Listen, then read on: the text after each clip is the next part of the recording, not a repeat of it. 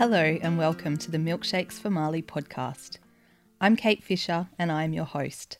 I've written this podcast to give blood product recipients a platform to tell their stories, to thank donors and to encourage people to donate blood, plasma, platelets or breast milk. This podcast creates a space for blood product recipients and the people who love them to tell their stories of survival.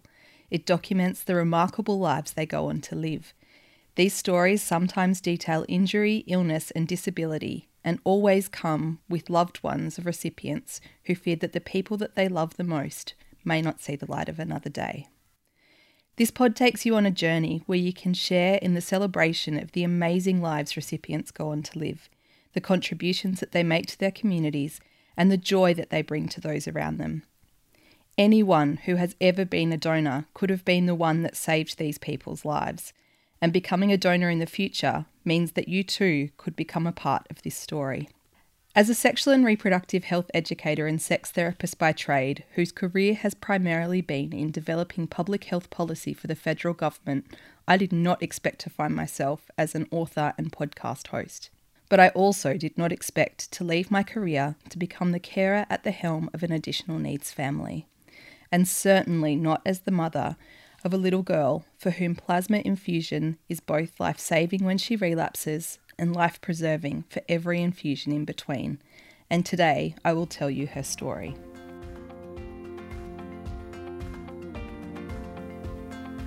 Our daughter's name is Marleigh and she is 5 years old.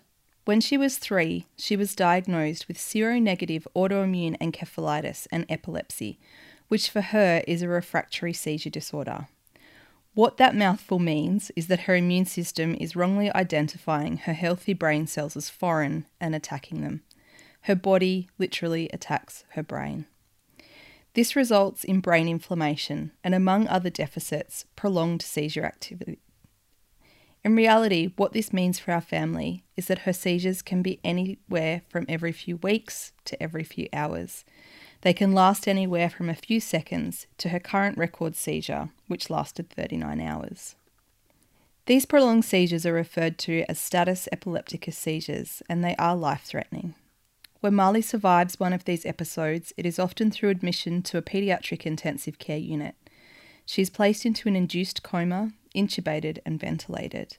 As these life-saving supports are slowly stepped down, we wait to see what damage has been done to her brain, not knowing if it's temporary or permanent, not knowing if she will be able to see, hear, walk, talk, or even recognise us ever again. But we are always just so grateful that she is still alive. Due to the autoimmune nature of her condition, Marleigh's seizures do not respond to anticonvulsant medications in the same way that someone with epilepsy may. What we have found that does control her condition is regular intravenous immunoglobulin infusion. IVIG, as we affectionately know it, is a solution of human plasma proteins with a broad spectrum of antibody activity. IVIG is prepared from large pools of human plasma collected from thousands of donors. I love so much that in a world of such incredible healthcare and scientific advances that for our daughter to survive this chronic illness, she also needs the kindness and love of the best type of humans, plasma donors. Those who donate as frequently as fortnightly with no clue that their blood product keeps our daughter alive. It keeps a little sister with her big brothers. It keeps her stable enough to go to ballet lessons once a week. It has given her the opportunity to blow out candles on 2 more birthday cakes than she would have otherwise seen without plasma donors. Before Marleigh became unwell, both my husband and I were blood donors. Not regularly, but a few times a year we would make the time to donate. We had no idea that we would one day be relying on plasma donors to keep our daughter alive. And when we imagined who our blood would go to, it was chemo patients, accident victims, maybe premature babies or victims of burns or for use during surgery. We had no idea the vast spectrum of people that will require blood products through their lifetime or how many babies receive breast milk through the milk bank. And while they may not know it today, most people will either themselves or have someone that they love rely on blood products in their lifetime. When you have a child with a chronic health condition, there are so many offers from people who feel so helpless, and they ask, what can we do to help? For us, our answer is always the same. Please donate plasma, and next time, try to take a friend. The name for this podcast is inspired by Marleigh's Lifeblood team, called Milkshakes for Marleigh. Marleigh has always had an obsession with strawberry milkshakes, and pre-COVID, volunteers at the Lifeblood centres would always make milkshakes for donors. I created this Lifeblood team in the 100-day lead up to the first anniversary of her first airlift to a paediatric intensive care unit in a critical condition. During this time, doctors had prepared us for the reality that she may die. What saved her life was IVIG, generously donated by Australian plasma donors. In that 100-day lead up to the first anniversary, we aimed to recruit 100 new plasma donors in 100 days in what became a truly national campaign with blood donors for all blood products across every single state and territory in Australia. We achieved this with a very modest social media campaign and simply by telling Marleigh's story. We've seen the impact of Marleigh's story and have had incredible offers from people both in and out of the public eye to tell their stories of being blood product recipients. And so this podcast was born as a platform to share these stories and to bridge the gap of anonymity between donors and recipients so they can hear from people whose lives they potentially saved.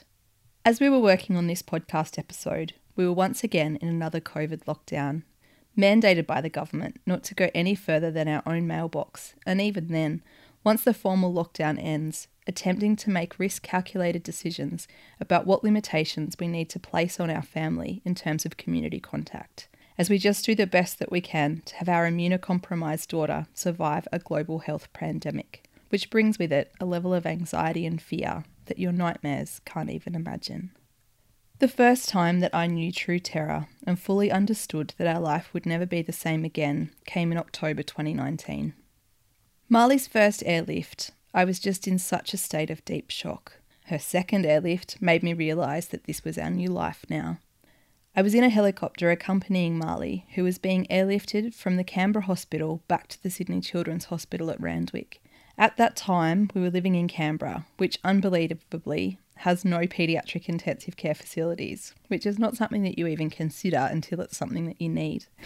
With no paediatric neurology team and Marleigh's condition worsening, the decision was made to airlift her to Sydney. She was in and out of status epilepticus and on a very slippery slope back to where she was at her sickest, unable to last more than a few hours without seizure activity that left her unresponsive for up to 6 hours at a time.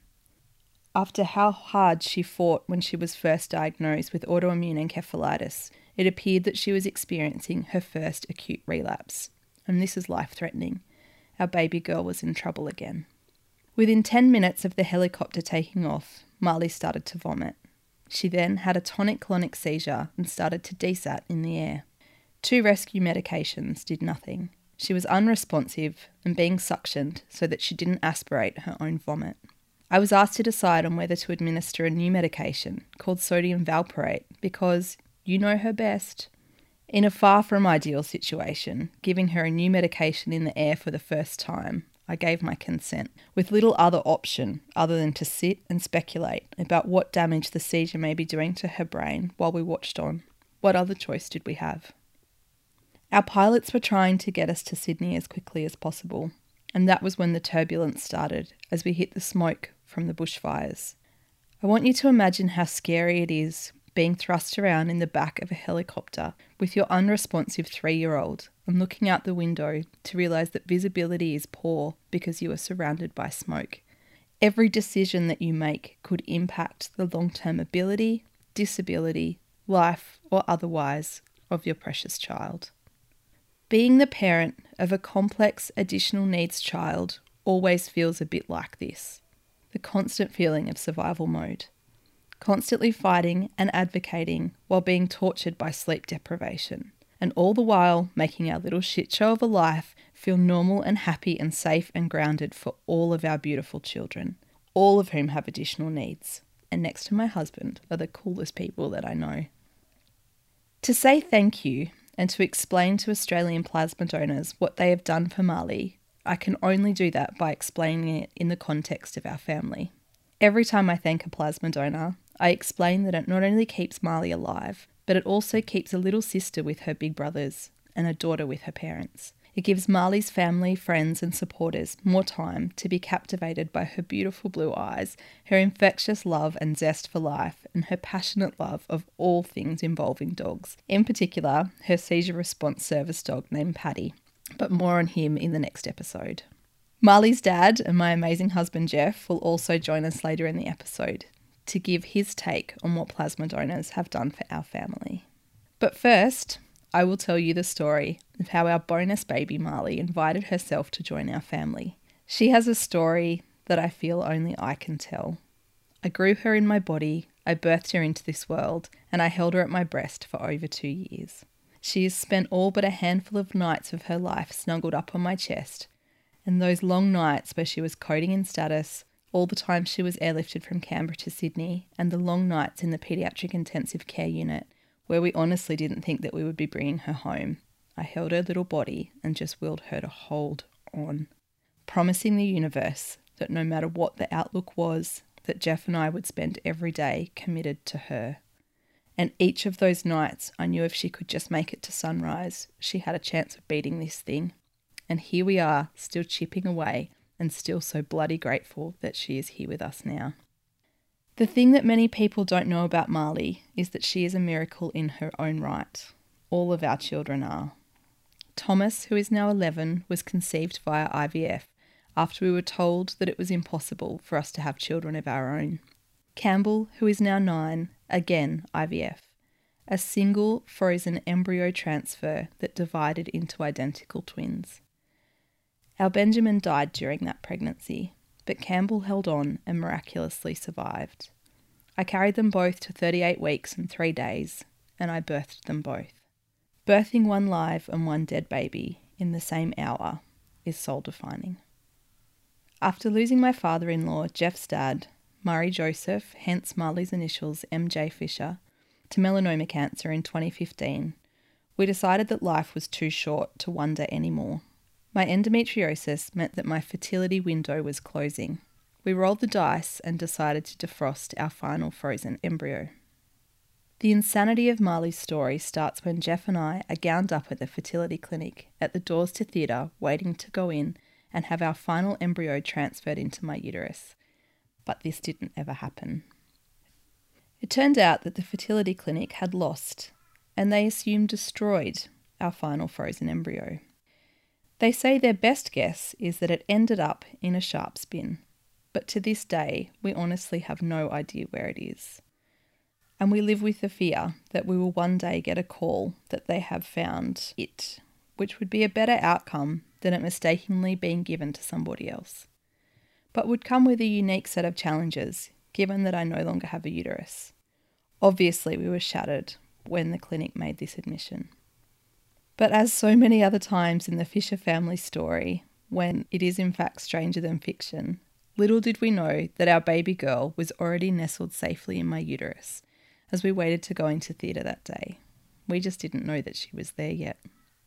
So after 8.5 years of not actively using contraception because we didn't think that we needed to, here we were, a naturally conceived pregnancy that didn't end in an early miscarriage. I am still to this day absolutely and utterly gobsmacked that she is a part of our world. Her pregnancy was by far my toughest. I suffered from hyperemesis gravidarum, which is so tough while managing type 1 diabetes. An induction had been booked in because she was so big, but in the way that is just now so bloody characteristic of her sweet nature, she decided to make her own way into the world right on 37 weeks. I had told so many people that I was having a baby on that Thursday, because if I needed a C-section, it would give me the 5 days that I needed to take Thomas to school on the Tuesday for his first day of kindergarten. After being told that we wouldn't have babies for such a long time, there was nothing, short of having a baby hanging out my vagina, that was going to stop me from being a part of those first days of school photos, nerves and joy as my littlest big boy started big school. A side note here, to add that I often say with all that she has been through, that Marleigh is well within her rights to be a complete asshole, but she is the opposite.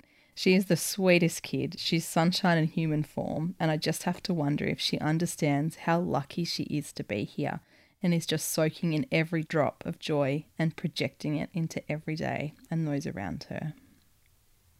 She was my longest and most difficult birth. My waters broke at home in the morning, lunchtime came and went, and so did dinner. And midnight. And finally, just before sunrise the next day, a precious, beautiful baby girl emerged from my body. The first thing that I noticed about her was the beautiful, perfect arch in her top lip. We clung to her so tight, and we were so grateful that she was safe. Marleigh was a dream baby, captivating the attention of all those who met her with her massive big blue eyes. Being endlessly doted on by her big brothers, our family has never felt so rich with love and so complete. The year of Marleigh's birth was also the year of Thomas's diabetes diagnosis. This is in addition to a range of neurodivergence that he experiences. Ongoing speech, occupational and physical therapy wasn't cutting it, and we were looking at further testing. As a part of this, a panel of bloods were added, and a HbA1c, which is the average of the last 3 months of his blood glucose levels, and a fasting blood glucose level were added to the pathology form. This was due to my type 1 diabetes. The next day, we found ourselves in an emergency appointment with a paediatric endocrinology team following Thomas's overnight diabetes diagnosis. 6 months later, I found myself having the same conversation in the rooms of our amazing paediatrician. Her breaking the news, highly likely while wearing a fabulous pair of shoes, that Marleigh also had diabetes. She also requested that we have Campbell tested and had the task of calling me the next day to confirm 3 out of 3. Within 6 months, at ages 17 months, 4 years old and 6 years old, with our 2 littlest diagnosed 48 hours apart, all 3 of our children were diagnosed with diabetes. What were the chances? This set off a process of genetic testing. Only 2 labs in the world were able to do this test, the University of Chicago and Exeter in the UK. We had DNA extractions done in Australia and our samples sent to Exeter, and we waited. It took 6 months, but we got the call to say that all 4 of us, me included, revoking my type 1 diabetes diagnosis, had a diagnosis of MODY2, maturity onset diabetes of the young, variation 2, a monogenic autosomal disease characterised by a primary defect in insulin secretions and hyperglycemia. It results from GCK gene mutations that impair enzyme activity. We are yet to find another family in the world that looks like ours. 2018 brought with it the onset of Marleigh's seizure activity. This was complicated at first because we assumed that it could be from hyperglycemia, blue breath holds, iron deficiency because she was born a little early and didn't get all the iron she needed from my placenta at the end of the pregnancy. Febrile convulsions maybe. We looked for every possible alternate explanation because what kid has both a seizure disorder and diabetes? As there are no paediatric neurologists in Canberra, in November 2018, I returned to Sydney to see a private neurologist that we had already formed a relationship with as he looks after the pineal cyst on Thomas's brain. The specialist spent 30 minutes with Marleigh in his consultation rooms and booked her straight into hospital that afternoon, explaining to me that he didn't feel confident putting me in the car with her and driving back to Canberra alone. Within hours, we were hooked up to have an overnight EEG test done to identify any abnormalities in the electrical activity in her brain. The results from this test gave her a diagnosis of epilepsy. We immediately medicated her with anticonvulsants, with promises that once we got through those first few transition months of titrating medication doses, that her mood, her seizures, and our lives would settle down. Little did we know this was merely the calm before the storm. By January 2019, her seizures were rapidly increasing. We now know that heat is a massive seizure trigger for her. So we added more anticonvulsant medications to her regime. By April, she had deteriorated so much more and her seizures had started to cluster. Her development had slowed in the few months prior, but now she was starting to lose skills and lose language. In April, I could wait no longer and I finally had my 15th and hopefully final surgery for my endometriosis, a hysterectomy at age 34. This also gave me an additional diagnosis of adenomyosis. In May, we called her 8 ambulances. Most paramedics called her at a GCS3 on arrival and raced her straight into a resuscitation bay at the hospital. GCS3 is a rating on the global coma scale, and it's not the end that you ever want to be on, let alone your child. On the 28th of May 2019, life as we knew it would change forever. On what was expected to be a short-term hospital stay under observation, as Marleigh had had a tonic-clonic seizure that paramedics terminated with the use of midazolam the night before, Marleigh deteriorated terrifyingly rapidly. Walking across a room, she suddenly lost her balance and became so ataxic that she started walking into walls and fell headfirst into a cupboard. Her vision was compromised. She began seeing double, only able to focus by closing one eye. Her speech became slurred, and her demeanour was frankly like looking after a drunk teenager. It was beyond terrifying. At this point, we begged and pleaded to be transferred to Sydney. What followed was 2 weeks of daily seizures and a child who could no longer lift a spoon to her mouth. And beyond our comprehension, things went from this bad to being terrifyingly worse. We were running out of options for rescue drugs to bring her out of her back-to-back seizures. Too many late-night Met calls on the high care paediatric ward, and after a lumbar puncture and emergency brain MRI, excluding a rapidly growing brain tumour, Marleigh needed a rescue medication called phenobarbital. We knew this was the final straw, as she was no longer able to breathe for herself. Our beautiful baby ballerina was intubated and ventilated. 11 cannula attempts by the New South Wales emergency transport doctor that was helicoptered to Canberra to transfer Marleigh to Sydney were unsuccessful, and a femoral line was placed in her groin. This would serve her well in the days to come, as she had up to 7 intravenous anticonvulsants running into those lines, as we watched on helplessly as her little body continued to convulse in that paediatric intensive care bed. Nobody can prepare you for seeing your little girl intubated and ventilated. Watching a machine breathe for her, she looked like a doll, a robotic mannequin, and it was so hard to believe that if she ever did open her eyes, that we would ever see them sparkle again.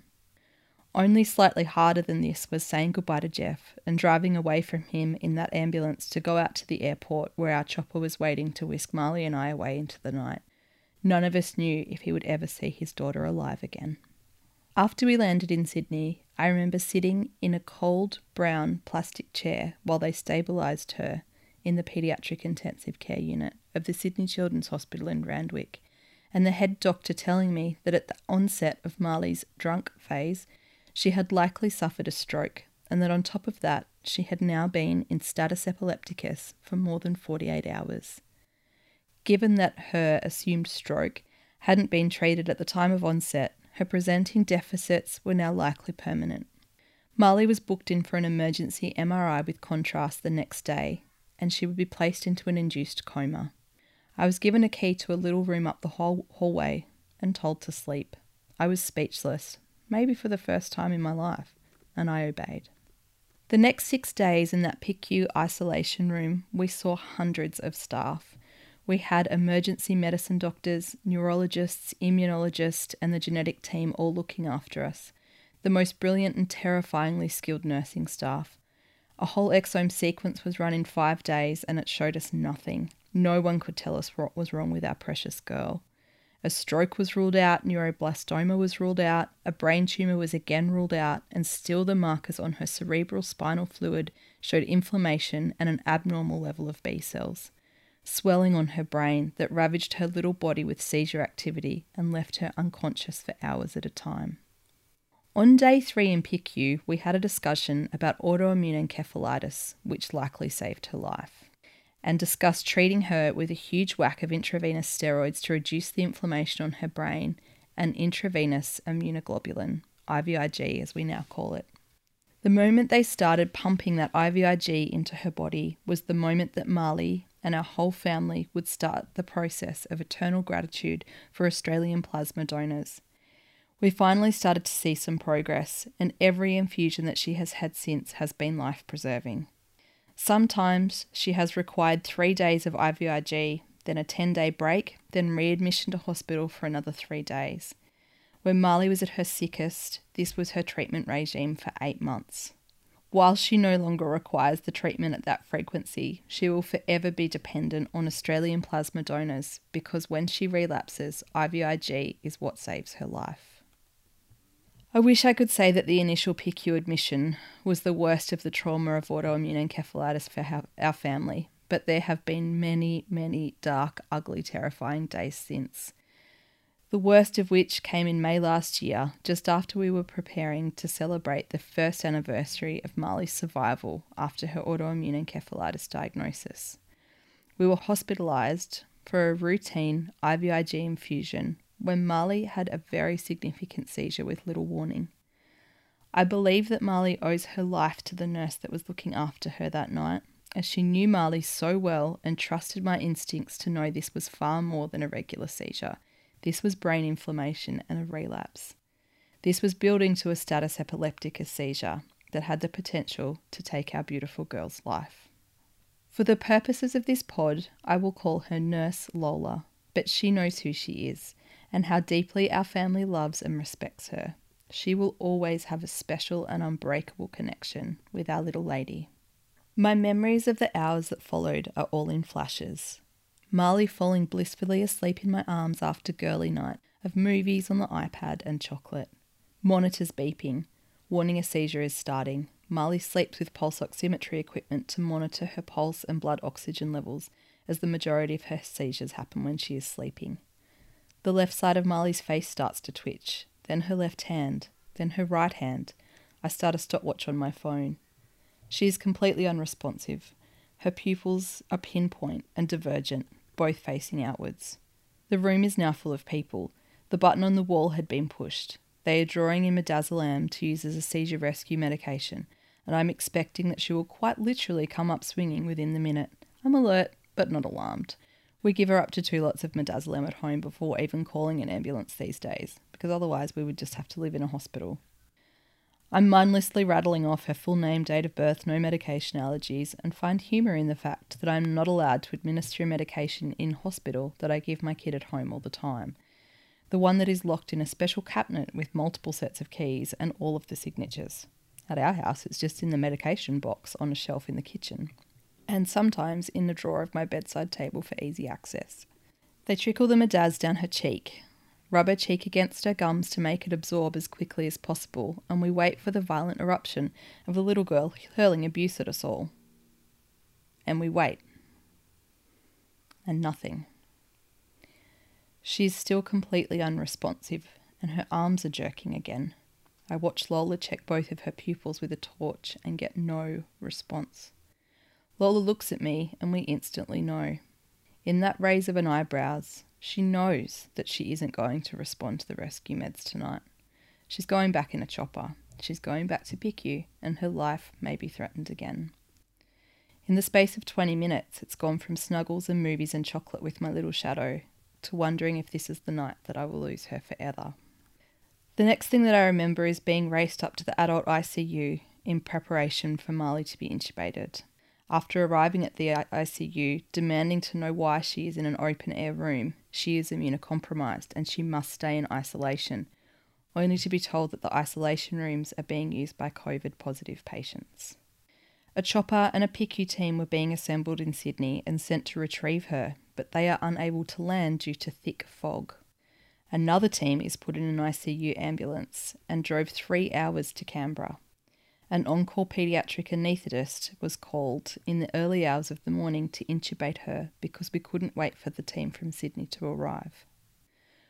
Once I could see that the emergency team from Sydney was satisfied that she was stable enough for transfer, I just needed a minute. So I did what I do. I asked the team what their coffee orders were. At this point, I hadn't slept for almost 24 hours, and I was about to be thrust into a PICU environment in a hospital in a different state which would share no electronic medical records with her current treating hospital.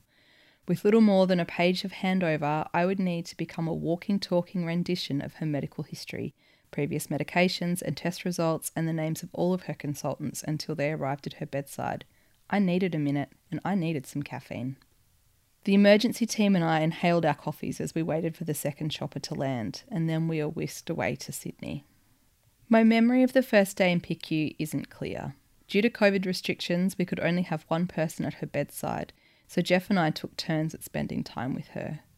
She'd been spiking a mild fever on and off, but that wasn't surprising, as it can be a side effect of the anticonvulsant medication she was having. We made the decision for me to sleep at the hotel for the night and Geoff to sit with her. Often this is not possible in PICU, but we were lucky that she was in a space alone due to her immune suppression, so one of us was able to stay. At around 6 a.m, Geoff and I swapped over. We were heartbroken that she had relapsed again, but felt safe that she was in the best hands in PICU and back with her neurology and immunology consultants in Sydney. I'll never forget the feeling of dread I felt as the head of the paediatric intensive care unit pulled over a stool to sit down at Marleigh's bedside. I actually told him no. I said it was his job to float past and throw some orders in our general direction and go off to be busy and important. As gentle, but as matter-of-factly as he could, he explained that Marleigh was demonstrating the symptoms of COVID-19. It turned out that what was actually wrong with her is that she had developed septic pneumonia secondary to intubation, but we didn't know that at the time. Marleigh needed to be put into an isolation room without us. She needed 2 negative COVID test results before we could see her again. This would take at least 36 hours to get these test results, and she wasn't expected to survive that long. Instead, our 4-year-old daughter would likely die surrounded by strangers in head-to-toe protective gear who were potentially risking their lives in an attempt to save hers. I had 10 minutes to say goodbye to her. My poor husband had to share this time with me via video call and with no context. The seconds were just too precious to waste with explanations. I simply called him and said, "She's going into COVID isolation and she isn't expected to survive. If there is anything you have not said to her, you need to say it now.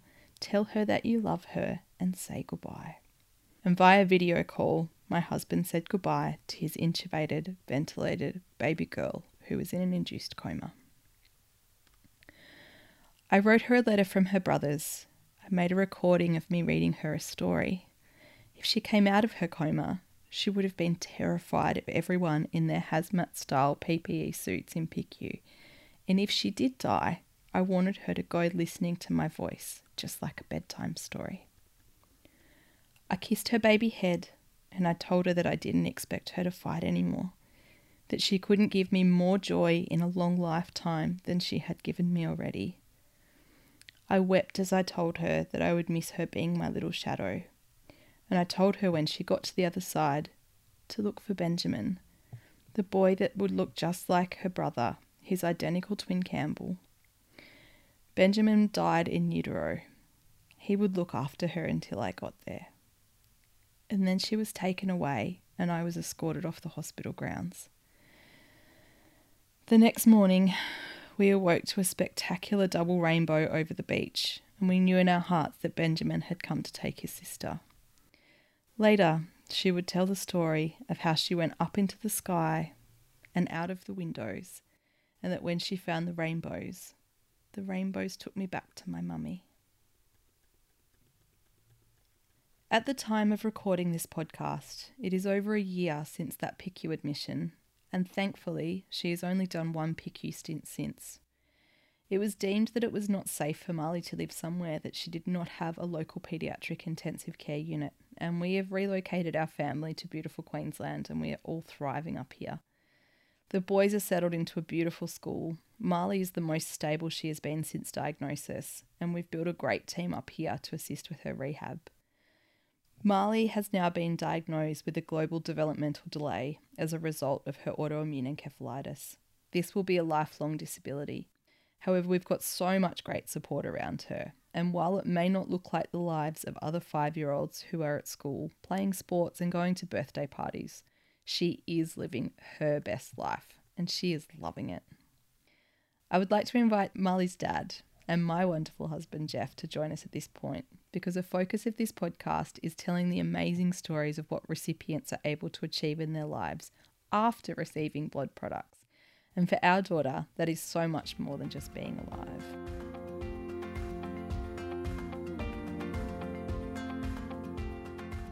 To close us out today, I'm very excited to introduce my lovely husband and Marleigh's dad, Geoff. Welcome to the Milkshakes for Marleigh podcast.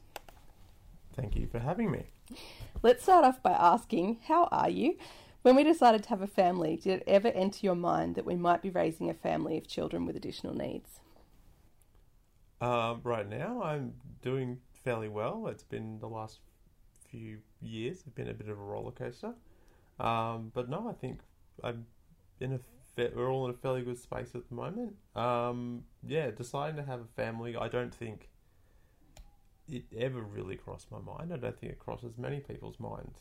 About having children with additional needs. I think you think at some point it might happen, but I think you often go into that mode of that will be somebody else. So, we never really took it that seriously, I don't think. I think lots of people probably think that. Obviously, we now have a child that relies on blood product to preserve her life, and we've learnt a lot about what plasma can do for people with autoimmune conditions. You were a blood donor before Marleigh got sick, but what did you assume it was used for? Well, I think you assume it's used in hospital scenarios for people who need assistance for blood or need different products during their various surgeries or procedures. But I think a lot of it too is, I think in your mind as well, whenever you hear these calls for blood donations, it's during when the tsunamis or earthquakes or natural disasters. So I think you kind of and you see those images, and that's I think what you so often associate it with. So probably that. Sort of that last minute, definitely not something really planned. I think is probably the best way to put it. Yeah, we didn't realise. I was very much the same. You assume that it's accidents or surgery or things like that. You don't think about it as being something that preserves life and improves people's quality of life. It's more about saving people's lives. Ridiculous question, but how does it feel to have an immunocompromised child in the middle of a global health pandemic? I'd say it's very scary. I think it's scary under normal circumstances. I mean, normal circumstances, especially come winter. I mean, you think especially with a child that when they go to childcare, there's all the common things that, pick up like tonsillitis or having a cold, but sort of that thing knowing that once our child does get it, it's probably going to have it much worse. So add on top of that, COVID, which at the, especially at the time, we're still understanding about it as well. So that makes it a very scary situation. You see the terror of people when COVID is close to home for them. And I think it's been a real wake-up call for our friends and family and the people that love us to realise that this is our reality, that we live every day, is the fear that people are living with in the middle of this global health pandemic. And how scary is it when you hear about shortages in the blood supply due to donations being reduced with COVID lockdowns or post-vaccination, just people not being able to attend appointments at the moment with health concerns? How scary is that for you? I think it's very scary. There's people who, were regularly having appointments for it and due to lockdowns maybe second-guessing going. What's also scary as well is that it's, because it's, potentially something that, she needs to live. An equivalent at a time could be similar to a person in a space shuttle in outer space. And, look, hang on, we're running out of oxygen. Yeah, absolutely. And we'll just try and see if we can find some more. But that's the sort of thing. It's that sort of, you need that to live. And you're being told that, that one thing that's keeping you alive is suddenly in a short supply, and we don't know what's going to happen. Yeah. It's a very scary scenario to be in. Yeah, and I think, that's the absolute reality of the way that we live. Now, to change it up a little bit and have a bit of fun, how would you describe Marleigh? She's a very happy, loving little girl. She's, despite everything she's gone through, she loves life, just loves everybody, doesn't really have a bad bone in her body, but at the same time incredibly brave and incredibly strong-willed. And I think you touched on earlier that she's not, if you met her, you would, she has every reason to, have something against the world, or been been dealt such a terrible hand, but it's just not at all. She's just embracing and loving life. And it's a very infectious feeling that she gives to everybody too. So no, she's pretty amazing. Yeah, she's a phenomenal little person. I'm so grateful that we've got her in our world. What are your favourite things that she's been able to achieve since starting IVIG? So since starting her plasma infusion, and when do you know that she's due for another infusion? I think some of my favourite things since she's starting IVIG is that she's now, especially when she was, going significantly downhill and we didn't know why, and then when we found this treatment that was working, I think it was such a relief, but also then she got back to sort of seeing the little girl that we had before. Mm. And she could, couldn't completely go back to everything she was doing before, but it was sort of, being able to come back home and not being able to be so reliant on being, in hospital and monitored. That we could, bring it back home and be around her brothers and be back in, her room and her toys. And it was, rather than being in somebody else's space under somebody else's sort of supervision. And that was really great to have her back in that sort of that home environment that she really loved. Yeah. And how do you know when she's due for another infusion? Essentially, we see her, right after she's had the infusion, she just comes out 100 miles an hour. Like, it's just full, every emotion's 110%. And it's, great for sort of the first week. And then when you sort of see she's, doesn't have the same levels of energy, she's getting tired. It's sort of a very gradual slow down of everything from the start. So that's essentially when we know she's due for more. She just doesn't have the energy that she had before. What do you think the positive impacts of having a chronically ill child have been for our family? I'd say making the most of every day has been the big change, and stuff that you took for granted before. You now really, I think start to appreciate the small things and being together. A big part, especially with, COVID and the lockdown, something that we've really probably embraced was that I think a lot of the time right before COVID really hit Australia, or the world for that matter, was that we spend a lot of time separated as a family. Yeah. So now when lockdowns come and we're told you have to stay together, like for us, it's like, that's amazing. That's, it's a thing we really embrace. And I think since we've got home from hospital, from all the long stay she had, we've spent a lot of time together, so this really isn't much of an extension of what we had before, and we get to sort of hang out together all the time, which was just something that was in such short supply for such a long period of time. So we really enjoy each other's company. We all get along, and that's one of the I think the beauties that's come out of the whole scenario. We've got a pretty amazing little family. And just to clarify what some of that means too, as Canberra has no paediatric intensive care unit, Marleigh was airlifted to Sydney and spent months at a time hospitalised in Sydney, and that would mean that Geoff and our other children were in Canberra and we were in Sydney, and we'd only see each other on the weekends. So we had weeks and months at a time where we were all separated, and it was pretty awful. What would you like to say to Australian plasma donors? Just a massive thank you for keeping our daughter alive. Essentially, wherever it wasn't for them, it's hard to see where she would be, and it's one of those few treatments that money can't buy, and you're relying on the generosity of other Australians. So no, we're more than grateful, because it's something that we definitely couldn't have done by ourselves. Thank you for joining us on the podcast. Nothing feels more Australian, like the modern demonstration of mateship, than donating blood or breast milk, and this product being used to keep another Australian alive. Our daughter is alive today because of this incredible selfless gift, and I would love to create a space for others to tell their story and to give thanks. This podcast is written and presented by me, Kate Fisher, with today's special guest, my lovely husband and Marleigh's dad, Geoff Fisher, who also did the audio production for this episode. Our next guest is Julian, an ex-Australian Army soldier who shares an extraordinarily similar condition to Marleigh. He experiences many of the same symptoms, and they have had the same treatments be successful for them. Not only has he given me an incredible insight into what it is like for Marleigh to have a seizure, but he also has some incredibly unlikely parallels to the life of our family, and it's hard to believe that our paths weren't meant to cross. Tune into the next episode to hear more about how Marleigh's seizure response service dog Paddy has changed her life, and how Marleigh and Julian have both found dogs to be essential members of their rehabilitation teams for both their physical and mental health. To make an appointment to donate plasma and other blood products in Australia, please go to www.lifeblood.com.au, and we would love it if you could add your donation to the Milkshakes for Marleigh Lifeblood team tally. Thank you for joining us for our first episode of the Milkshakes for Marleigh podcast. Thank you for my prayers,